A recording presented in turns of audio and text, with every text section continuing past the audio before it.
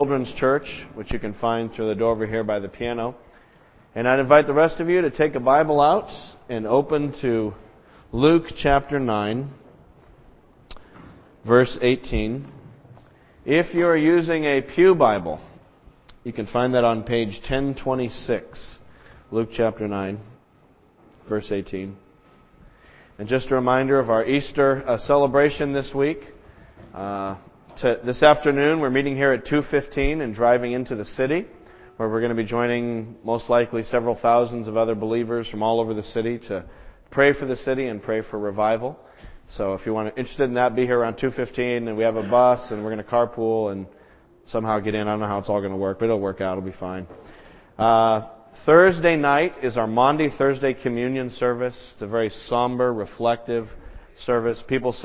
I've heard many people say it's the very favorite service we do all year, where we focus on the crucifixion of Christ. Then there's the family Easter breakfast Saturday morning, which is sold out. So there's no more room, actually. But you can come later on in the breakfast, after the breakfast is over, to the children's musical, where there is room for that. And then Easter Sunday morning, we have the sunrise service at 6:30 at Stotter's Neck, right on the Hingham-Weymouth line and Route 3A. And then there's 3 morning services here, 8 o'clock, 9:45, and 11:30. So, in fact, if you want to invite a friend, there's little flyers out in the foyer. You can get one of these. We mailed these out to everyone in Hingham. You could get one and give it to a friend and say, hey, I hope you can come to our Easter morning services if you'd like to invite someone. So, anyway, all that stuff's in your bulletin. Take a time to read that. I just want to orient you to that. But today we look at Luke chapter 9, verses 18 to 22 is our text.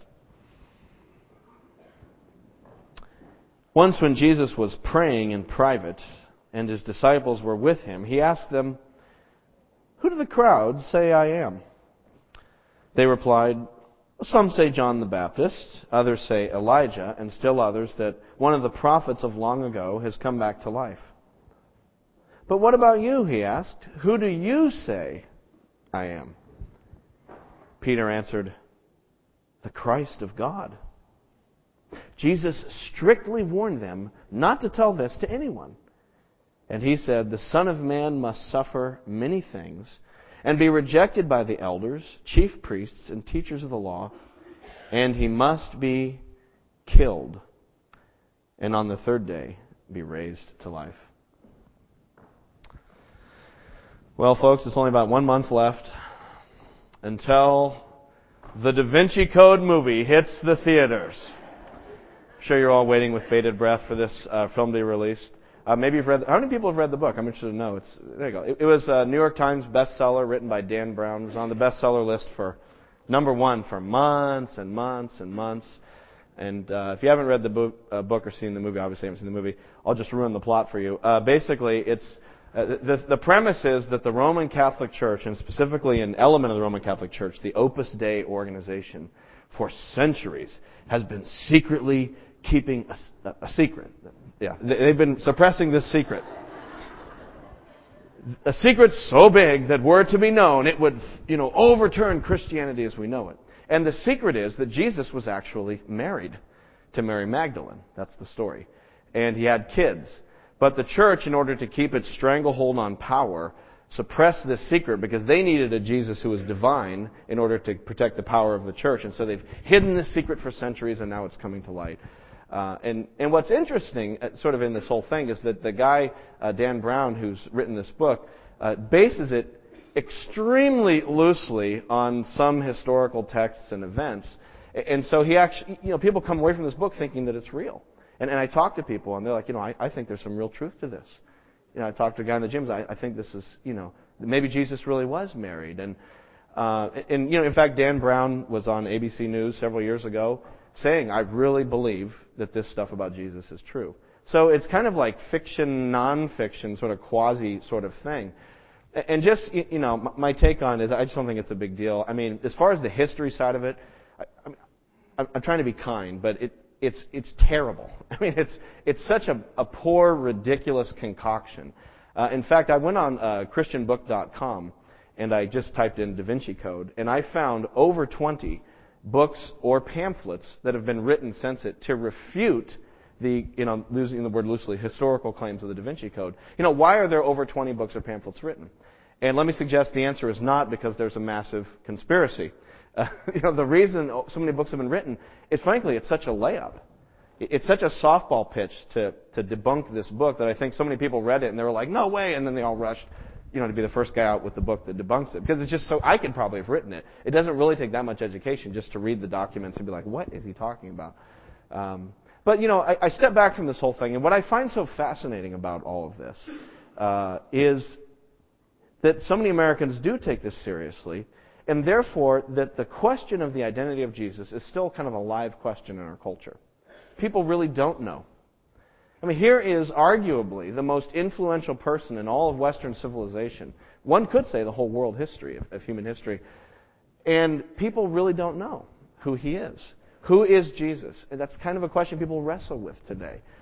So much so that some people, I'm sure, are going to see this movie, and that's going to be the most input they've really had on the person of Jesus. And they'll be like, oh, that's probably who he was. And so that's what our text is about. And I thought, what a timely text, not only because of that fact that question is a live question in our culture, and people will be asking that question in the coming months, but, this is Holy Week. It's all about Jesus. Who is Jesus? Why did he come? And that's what our text is about today. But rather than getting my opinion or Dan Brown's opinion, what's great about this text is that we have Jesus himself directly raising and answering the question of who he is. So look at verse 18. It says, once when Jesus was praying in private and his disciples were with him, he asked them, who do the crowds say I am? So what's the word on the street? Who do the crowds say? Jesus is praying and he asks the disciples this. Now, by the way, it's interesting that it starts by saying when Jesus was praying. Now, whenever Luke talks about Jesus praying, it's typically in the context of some big revelation that's about to take place or some momentous event. So this is the Luke code, okay?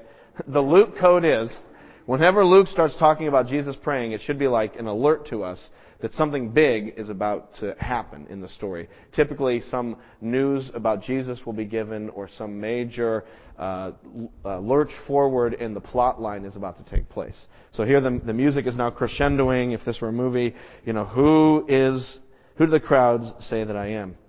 And notice what the disciples say. There's all kinds of ideas out there. It's all kinds of opinions. Verse 19. They replied, some say John the Baptist, others say Elijah, and still others that one of the prophets of long ago has come back to life. So the crowds are all over the place. Who's Jesus? I don't know. It depends on who you ask. Crowds have all kinds of ideas. Some people say John the Baptist. So here's the confused among the crowds.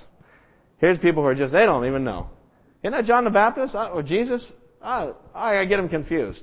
And you can see why they would be confused. Jesus and John the Baptist were relatives, according to Luke. Their ministries very much coincided. John the Baptist's ministry launched Jesus' ministry.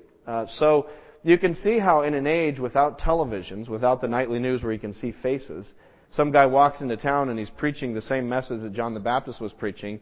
And people don't know what Jesus looks like, and they've never seen him before. He's not on the newspapers or anything. So they're going, now is that John the Baptist or is that... I get the two guys confused. And I would argue that there's probably a lot of people today who are just equally confused about Jesus.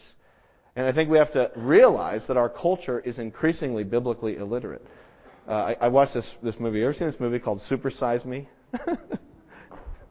I got a kick out of this movie. It's sort of this like anti-big fast food kind of movie. And this guy does this documentary where for a month, all he eats, breakfast, lunch, and dinner, is McDonald's for a whole month. And the rule is that if he goes into a McDonald's and they say, you want to supersize that? He always has to say yes. So that's the movie. And you really do kind of get grossed out. I mean, I was so grossed out that I couldn't eat McDonald's for like 2 days. I mean, it was... really, it was bad. Maybe 3 days.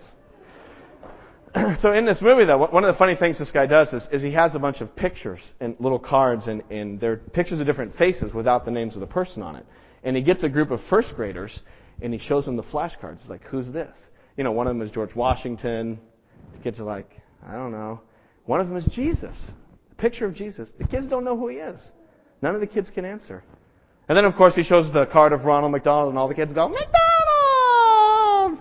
And, the point is just how dominant that picture of Ronald McDonald has become in our culture for little kids. But what it also tells me is the generations growing up now, generally speaking, are biblically illiterate.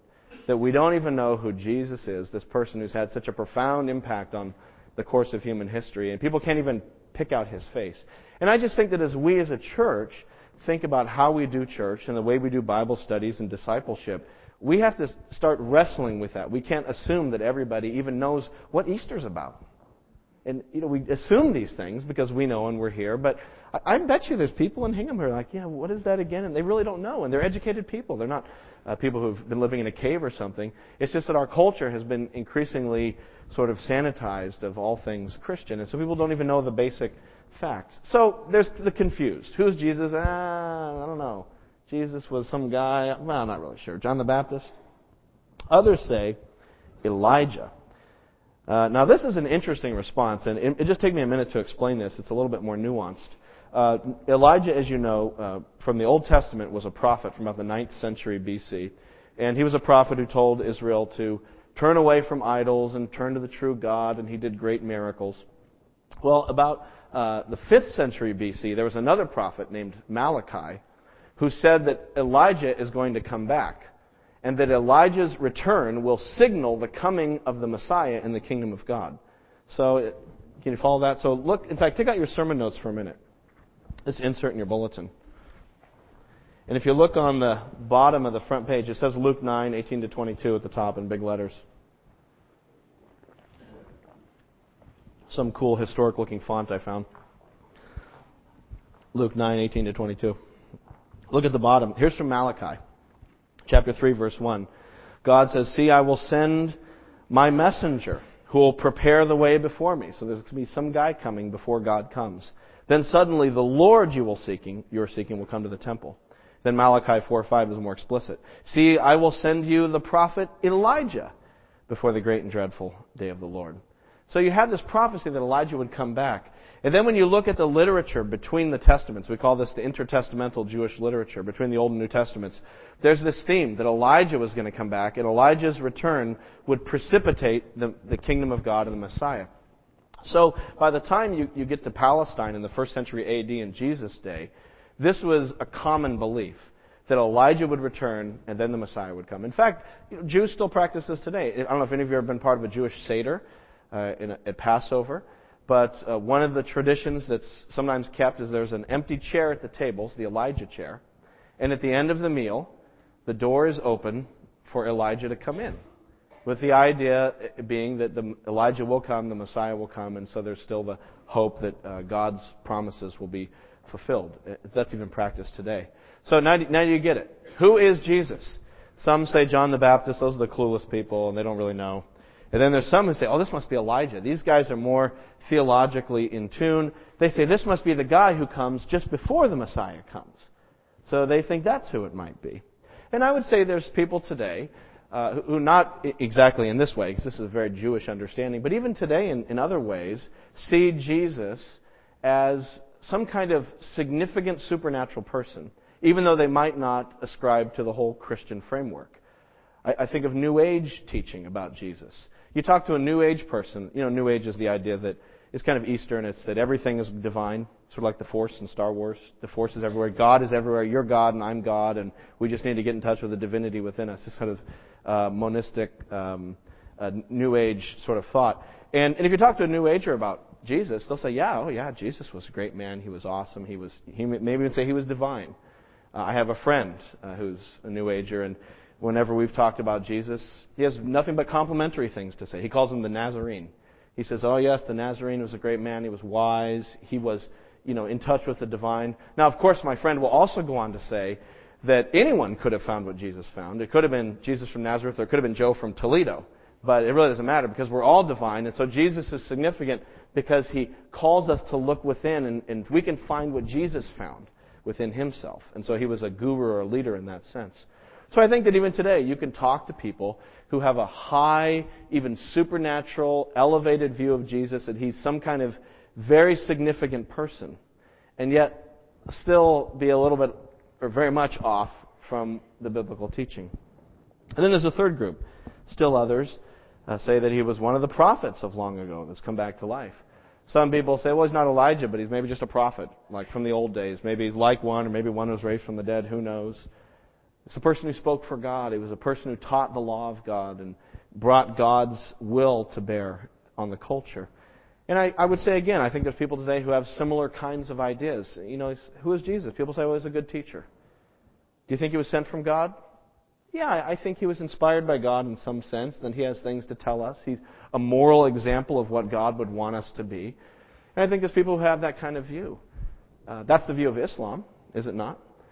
Islam believes Jesus was a great prophet. In fact, I think he's one of the four great ones. Moses, David, Jesus, and then Islam would say Muhammad, of course, was the greatest prophet who came about 600 years after Jesus. So Jesus, according to Islam, is, a very important person. Now, they also don't believe that he was actually crucified, because they don't believe that if this was a true prophet of God, God would allow something so disgraceful to happen to his prophet. And so they believe that Jesus was only apparently crucified, or that he was taken up to heaven and someone else was crucified in his place and other people thought it was Jesus. There's sort of a diversity of views among different Islamic groups. But again, it's this idea that 20% of the world population today believes Jesus was a prophet. An important prophet, yes, but just a prophet. So you got all these views today. Isn't it interesting there were all these views back then too? I find it fascinating that even the people back then who walked with Jesus, talked with Jesus, saw the miracles, heard the teaching firsthand, they didn't know. They're kind of confused. They're all over the place, just like we are today. But now in verse 20, Jesus moves from the outsiders in the crowd to the insiders and the disciples. And he turns the question and makes it more personal. But what about you? He asks them. Who do you say I am? And brothers and sisters, I think that's the question that we have to ask ourselves today. It's the question of application for us. Who do we say Jesus is? Yeah, the Da Vinci Code is going to be out there. There's going to be all kinds of experts on TV, and they'll have an argument on Fox News. And, there's going to be all kinds of stuff, and it'll be very fascinating and entertaining. But, okay, fine. Who do you say that Jesus is? Peter answered, the Christ of God. And according to Luke, that's the right answer. Peter gets the answer right. Which is kind of interesting, because it's really one of the first times the disciples get something right in Luke. Isn't that interesting? We saw them back in chapter 8 when Jesus was in the storm and they're all freaking out. We're going to die. The storm's so big. And wake up. Jesus is like, where's your faith, guys? And then last Sunday we saw the feeding of the 5,000. Remember, we studied that. And Jesus says, you feed these people. And they're like, we don't have enough food, man. We can't buy food. I'm going to get food for all these people. And, so they're always kind of bumbling and whining, and they never get it. And suddenly Peter gets it. Oh, you're the Christ of God. And isn't it interesting that the story begins with Jesus praying? So Jesus prays, and the lights start to come on. Which tells us that to know who Jesus really is ultimately takes revelation from God. God has to give us light to our hearts.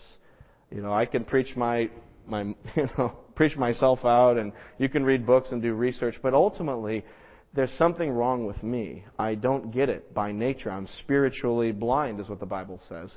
And so I have to also pray, God, would you help me to get it? Because I'm so dense spiritually. And so we need God to enlighten us to really understand who Jesus is and what it's all about. So maybe that's something you need to pray for yourself. God, help me to understand. I just don't get it. It seems like all the other people get it. I don't get it. Whatever it is I'm not getting, God, if there is something to get, let me see it. Reveal it to me. And ask God. If God's there, He can do that. And so test it.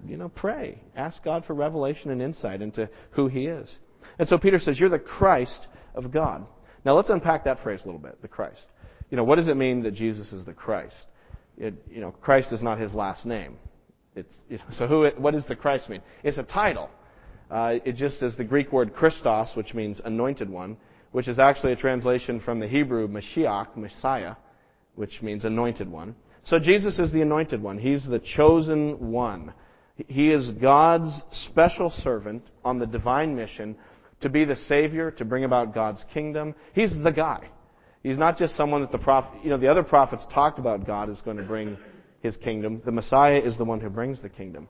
And so there's this whole body of Old Testament prophecy that looked forward to the time when God was going to bring His Messiah, His special servant, into the world. And if you look on the back of the sermon notes, I put just three of those important texts.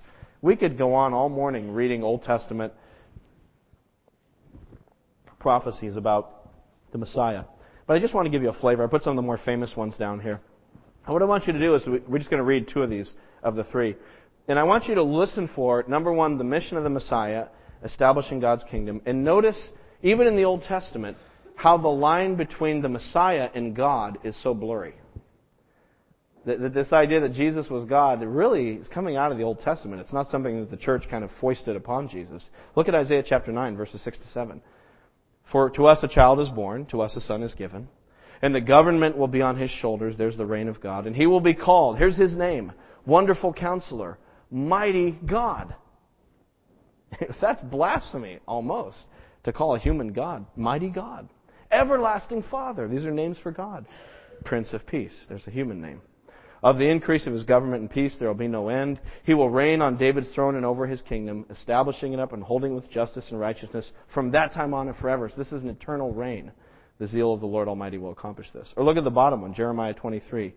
The days are coming, declares the Lord, when I will raise up to David a righteous branch, a descendant of David, a king who will reign wisely and do what is just and right in the land. In His days, Judah will be saved and Israel will live in safety. This is the name by which He will be called. Here's the name of this king. Yahweh, our righteousness. The Lord, our righteousness. Wow. So this kind of, Da Vinci Code claim that Jesus wasn't divine, but 300 years after Jesus, at the Council of Nicaea, the church kind of made up the idea that Jesus was divine. No. This is in the New Testament. It's in the Old Testament, I even think. And the reason the New Testament taught it was because it's coming out of the tradition of the prophets. So who is Jesus? And Peter says, you are the Christ. He finally gets it. And then look what Jesus does. And this was the part when I was studying it, I really wrestled with trying to understand this. Verse 21. Jesus strictly warned them. Not just warned them, strictly warned them. Don't you dare. Don't you? Not to tell this to anyone. It's like when I talk to my kids, don't you touch him again. All right? Or you're going to your room. There's like this strict kind of parental chiding. Don't tell anybody what Peter just said. This is a big secret. And as I was studying this, I was like, why is this so secret? Wouldn't you want people to know that the Messiah of God was present? Wouldn't this be the biggest news to tell everybody? I mean, these poor people, they're walking around. They can't even get John the Baptist and Jesus straight. The Messiah's right there. I mean, shouldn't they tell everybody? So why not tell all of the people that Jesus is the Messiah if that's who He really is? And the answer comes in verse 22. And He said, the Son of Man must suffer many things and be rejected by the elders, chief priests, and teachers of the law, and He must be killed and on the third day be raised to life. So verse 21 is the command, don't tell anyone. And then actually in Greek, verse 22 is part of the same sentence. So it's kind of broken up in our English translation, but in Greek it's all one sentence. So verse 22 is the rationale behind verse 21. Don't tell anyone because I'm going to suffer, be rejected, be killed, be raised. So why weren't the disciples supposed to tell anyone? And I think the answer is because Jesus, He's the Messiah. They have the answer right, but they probably misunderstand what the Messiah was going to do.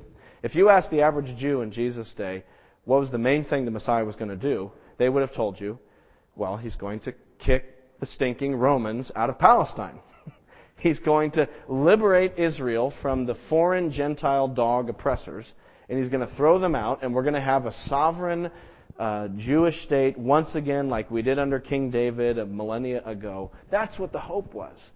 And so there's a danger, don't you see, that if the disciples around started going, Jesus is the Messiah, He is the Messiah, He told us He's the Christ, that the crowd would have morphed instantly into a revolutionary army. And they would have taken up swords and sticks and rocks and whatever they had, and they would have put Jesus in front of them, and they would have marched to Jerusalem to launch an assault on the Roman garrison station there. And that's not what Jesus primarily came to do. Jesus says, you got to understand, guys, I'm a different kind of Messiah. Yeah, you're right, I'm the Messiah. You got the identity right. But you need to understand my mission is not to rally the Jewish leadership behind me, it's to be rejected by them. And it's not to take up a sword against the Romans, it's to willingly allow the Romans to take a sword against me. And I can imagine at this point the disciples are like, what?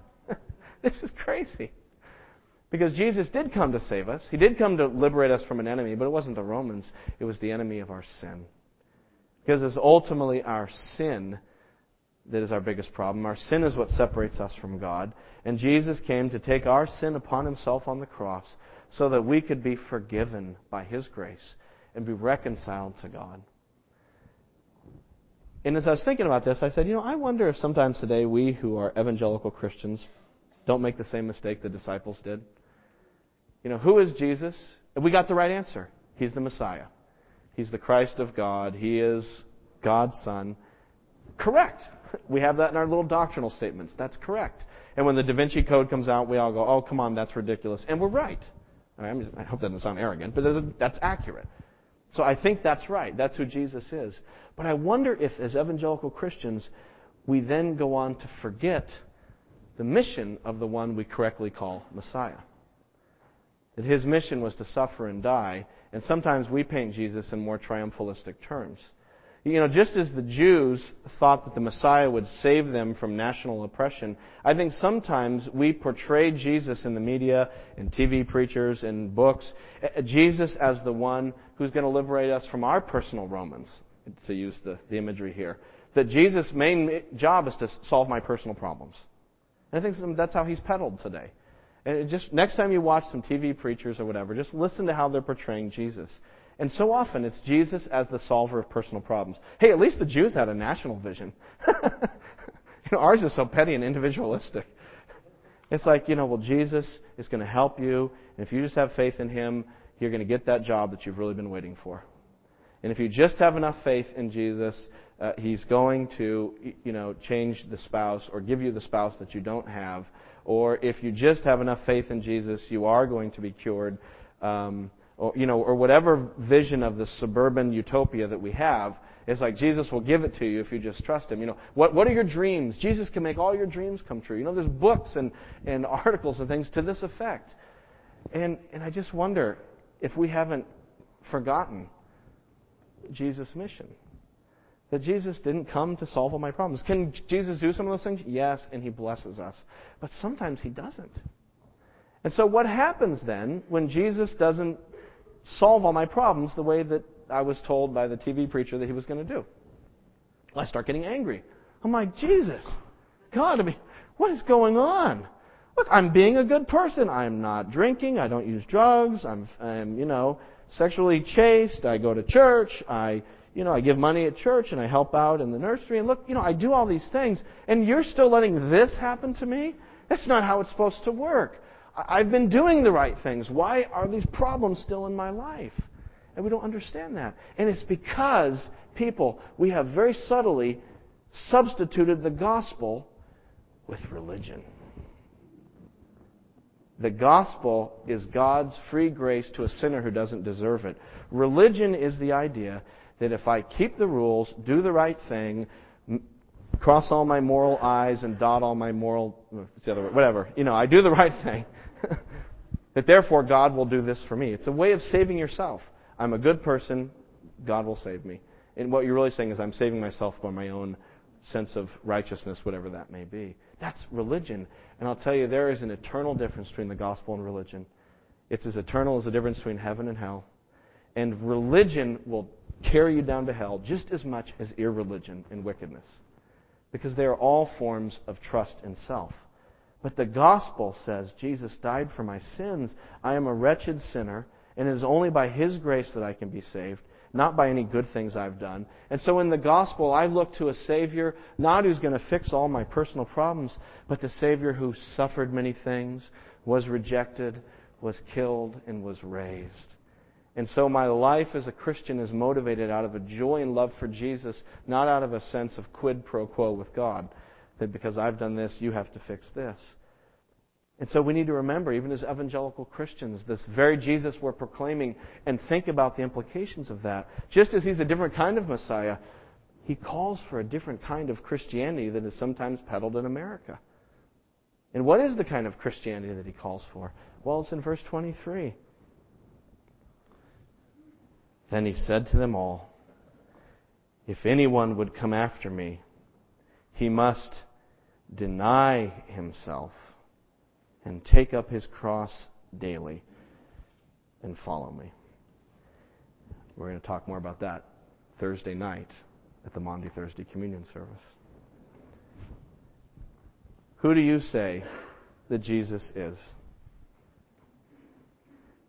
That's the challenge I want to leave you with this Holy Week. As you go into Holy Week, that's the question I want to leave just kind of resonating in your heart. Who do you say Jesus is? And maybe some of you are like, I really still don't know. I'm not sure. The jury's out for me. And I would just challenge you this week to push some space aside in your schedule to think about it. Don't watch American Idol one night this week. The bald guy's going to win. We all know that. So, just put that aside. Put aside American Idol and take one night, open up your Bible, and just read it.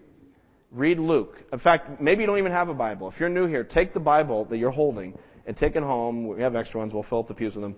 Put a bookmark in Luke so you know where it is. And just go home and take an hour sometime this week and do something maybe that we've never done. We didn't allow us to do this in school. But read the Bible and read about Jesus. Educate yourself and ask yourself, who is this? Who is this person? And then for those of us who would call ourselves Christians, believers, maybe we have the right answer to the question, who is Jesus? I would challenge myself and you this Holy Week to think again about the mission of Jesus. And to think about, what does that mean? If we follow a crucified Savior, what does that mean for our lives? What does it mean to take up our cross daily and follow Him? That's the question to ponder. How does that have radical implications for what Christianity looks like? Who do you say that Jesus is? Let's pray.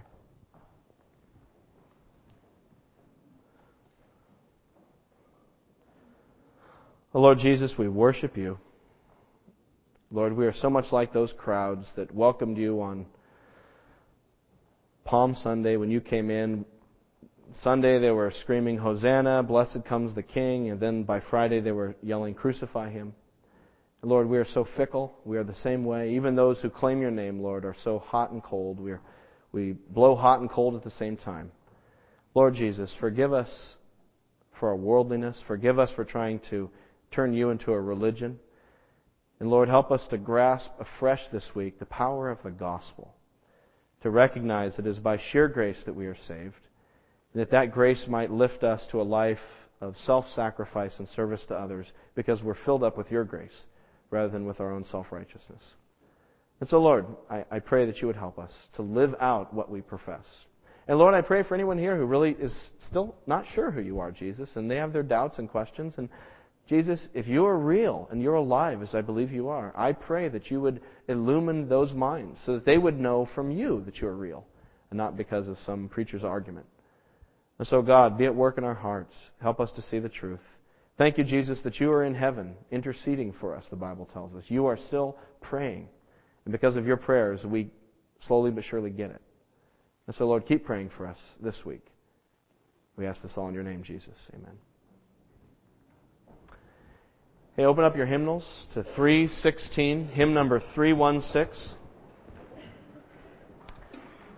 And would you stand and we're going to sing, "O Sacred Head Now Wounded."